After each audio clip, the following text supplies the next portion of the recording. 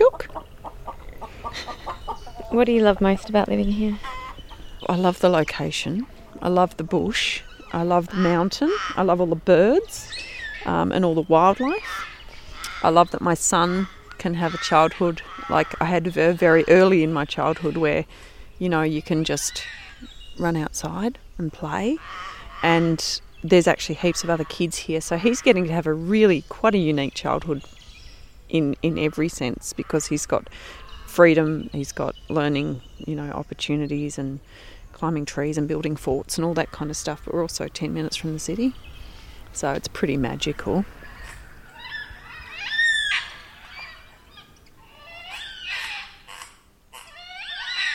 I get to sit in this spot on the couch and watch black cockatoos eating the banksia husks and see wallabies hopping around and, the clouds moving across the mountain. So it's a really beautiful environment and very tranquil and very healing.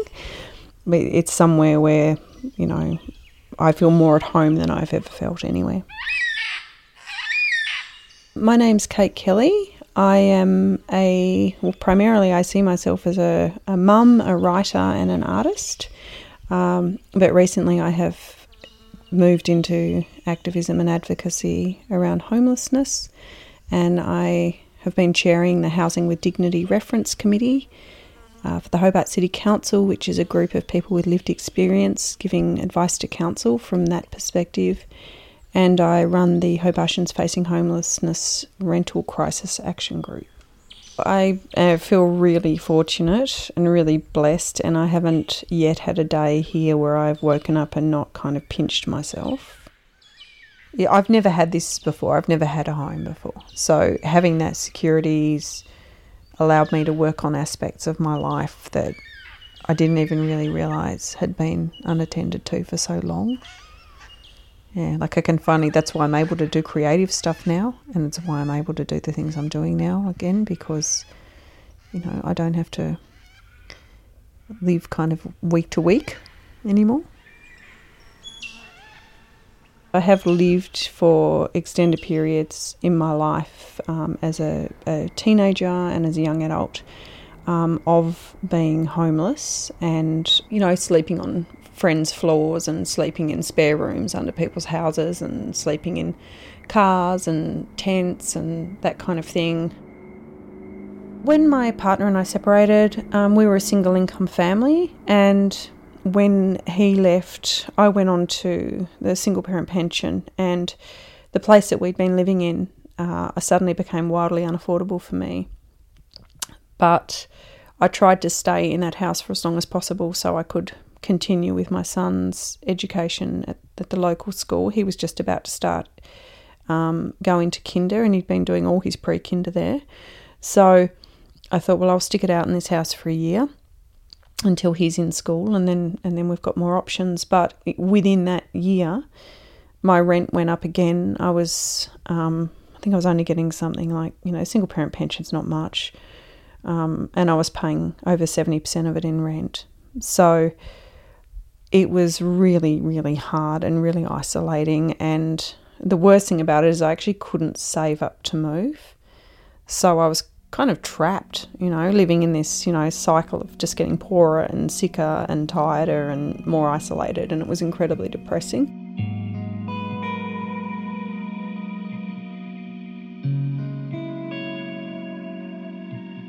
I, every single night, would go to bed terrified about impending homelessness. I didn't actually think there was going to be any other option. I thought, if I don't get this house, if something doesn't happen, if I don't get something off that waiting list at public housing, I knew I'd get something eventually somewhere and I'd work it out, but I thought there's probably going to be a really fractured period in the middle of it all, where my son will have to go and live with his father for a while, where I will have to pull a rabbit out of a hat, in lots of ways to try and find something suitable for my son, and I probably would have had to move out of town. My mum and my dad and my family would never see me in a car. They would never see me in that situation with my kid. They just wouldn't let that happen. But I would have ended up couch surfing for a while. And, that's not a psychologically or physically great environment for any family to be in. I had virtually no social life after I separated from my partner and I was a mum. I had virtually no social life because I simply could not afford to put petrol in the car and go and do things. And I could take my son out and buy an ice cream, but, he'd be like, why aren't you having an ice cream, Mum? And so I'd do things with him, but I couldn't go to parties. I'd get invited to movies. I'd get invited out for lunch. I'd get invited to go and visit people. And I couldn't do it. And I didn't want to invite people over because I didn't have any food to give them. Poverty is incredibly socially isolating.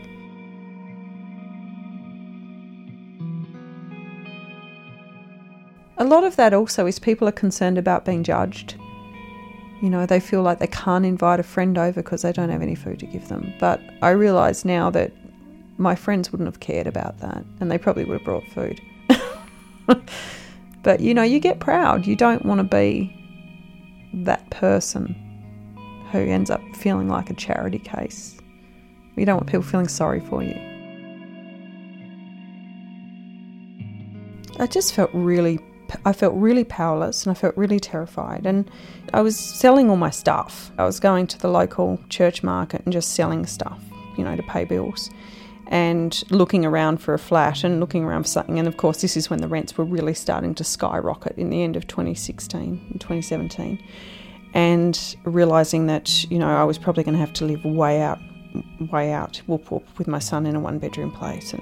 But looking for something to live in, and I still couldn't find anything. And, also there was a stigma around being an unemployed single mum, which was just, basically I was already up against it with getting selected for a house.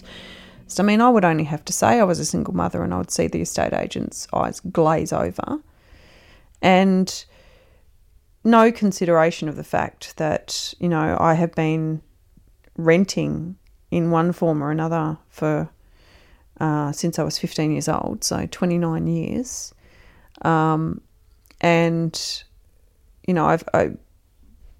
I've never missed a rental payment anywhere I've lived. But those kind of things, it's, there's a lot of stigma against single mothers in our society.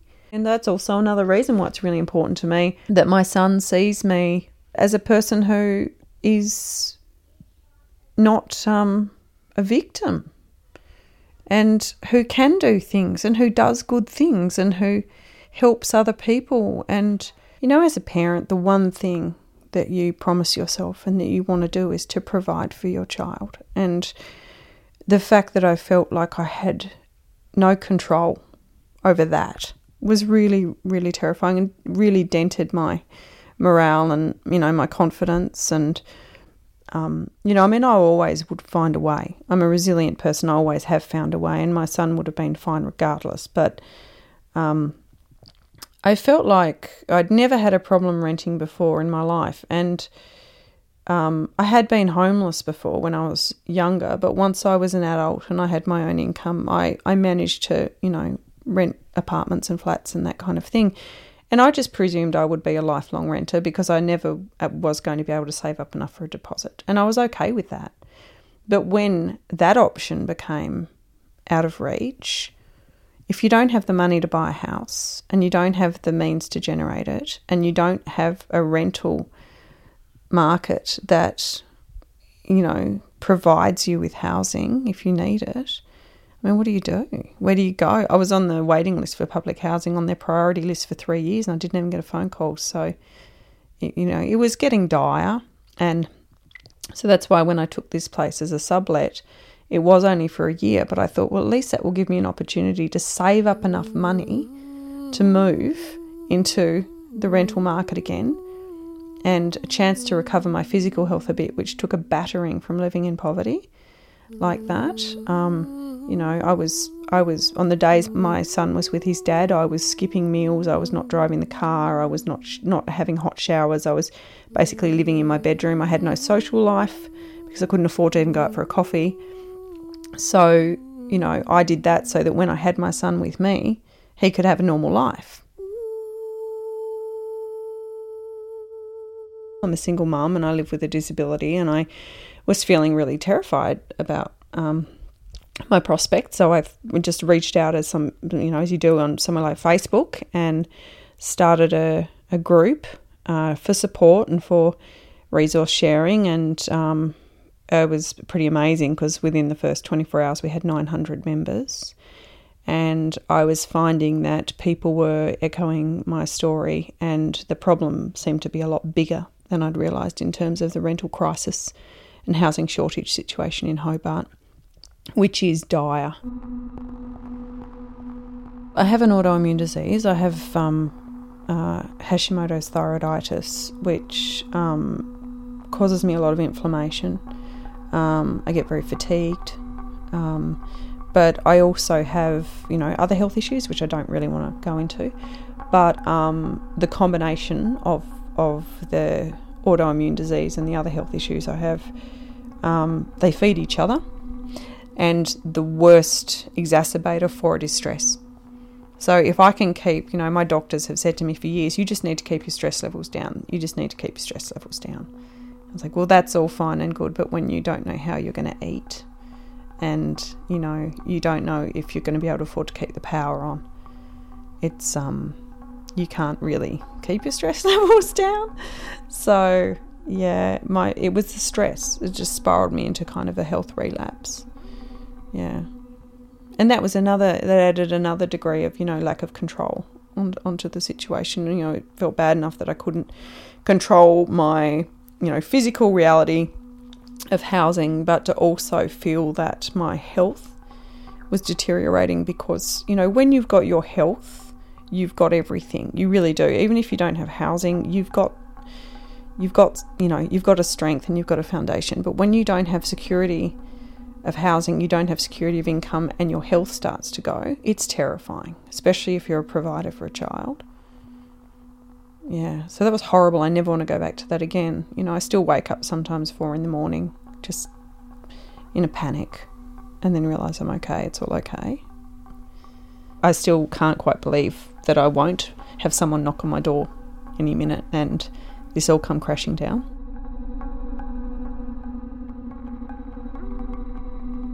I shudder to think where I would be, because I think if I hadn't have got this place, my son probably would have had to go and live with his father, because I wouldn't have been able to provide for us, which is a horrible thought.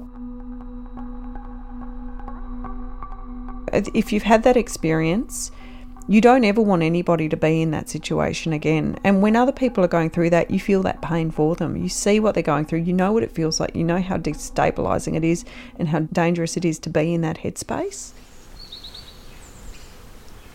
We live in a community, we live in an environment where people support each other, and we don't, we're not having to, we've got our social mobility, we've got opportunity, like I said before, through this community support to be civically engaged. Everyone who lives here is really civically minded and civically engaged, but that's a luxury. That's actually a really first world luxury, and largely it's also, there's a lot of white privilege in there too, because it's not safe for some people to do the things I'm doing and to be an activist and to say things. This environment I'm living in, what it does is it gives people back their empowerment, and it gives them a community to support them, and it gives them agency. I would love everyone to have this experience, because I think it's the way we're meant to live. We're meant to live in communities. We're not meant to be isolated.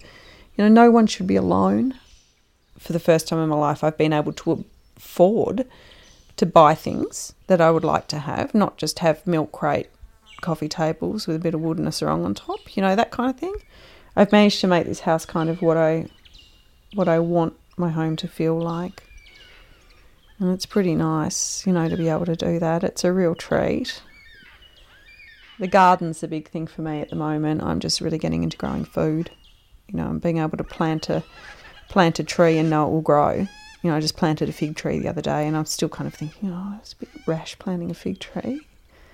But I actually can't conceive of the idea that my kid will get to sit under that in 10 years' time as a teenager, and that tree will be big enough to provide shade. It just does not. I can't compute that thought. What have you learnt from these recent experiences with being around people who have experienced homelessness quite dramatically?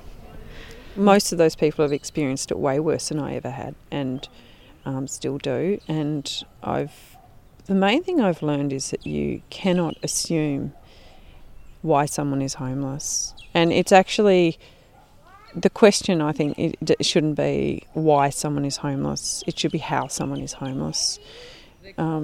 Because the why has an implied choice in there that they might have made or done something wrong, or, whereas, I've been really surprised by the people I've met and their resilience, and I think I was actually a lot more judgmental about people. I was a lot harsher about people before I started doing this. I had an attitude that, because I grew up with all these potential circumstances where I could have gotten to drugs, I could have gone off the rails, I could have ended up like that, but I didn't. I naively attributed that to my own resilience and grit or whatever, but in actual fact it boils down to the fact that I've always had a loving family, and every time something has gone really, really wrong, or I've never got to the point, sleeping rough is a physical state, but if that's compounded by the fact that you have nobody, I think I mistakenly thought, if you have all this adversity, it's all the same. It's the same adversity for that person as it is for me. And you have these things happen, and you have the same opportunities, and you have the same chance to rise up. And if you don't, somehow it's a failing in you that you can't get on top of things. And it wasn't until I was recently nearly homeless, and I knew I wouldn't be able to stop myself becoming homeless, and that me getting a home was totally at the mercy of whether or not a house came up here or a house on the public housing list. And I realised that I'd done everything right. I've always been a contributing member of society. I've always, done good things for people. I went to school. I did all the things you're meant to do for your life to turn out okay. And I had no control over this situation. And that's when I started to question my own judgments. So I think when I started doing this, I had a lot of judgments about people. They're homeless because, if they stopped buying that many cigarettes, or if they stopped taking drugs, or, and it wasn't that basic. I do understand a bit more about it than that. But, at a glance, I had judgments and value judgments I was making about why people were homeless. And I realised I was completely wrong. It can happen to anybody. What are you doing? We're doing a recording. Say hi. Say hi. Bye-bye. It's my neighbours. Yeah. Yeah. There's another one of my neighbours. Oh, yeah. Hello.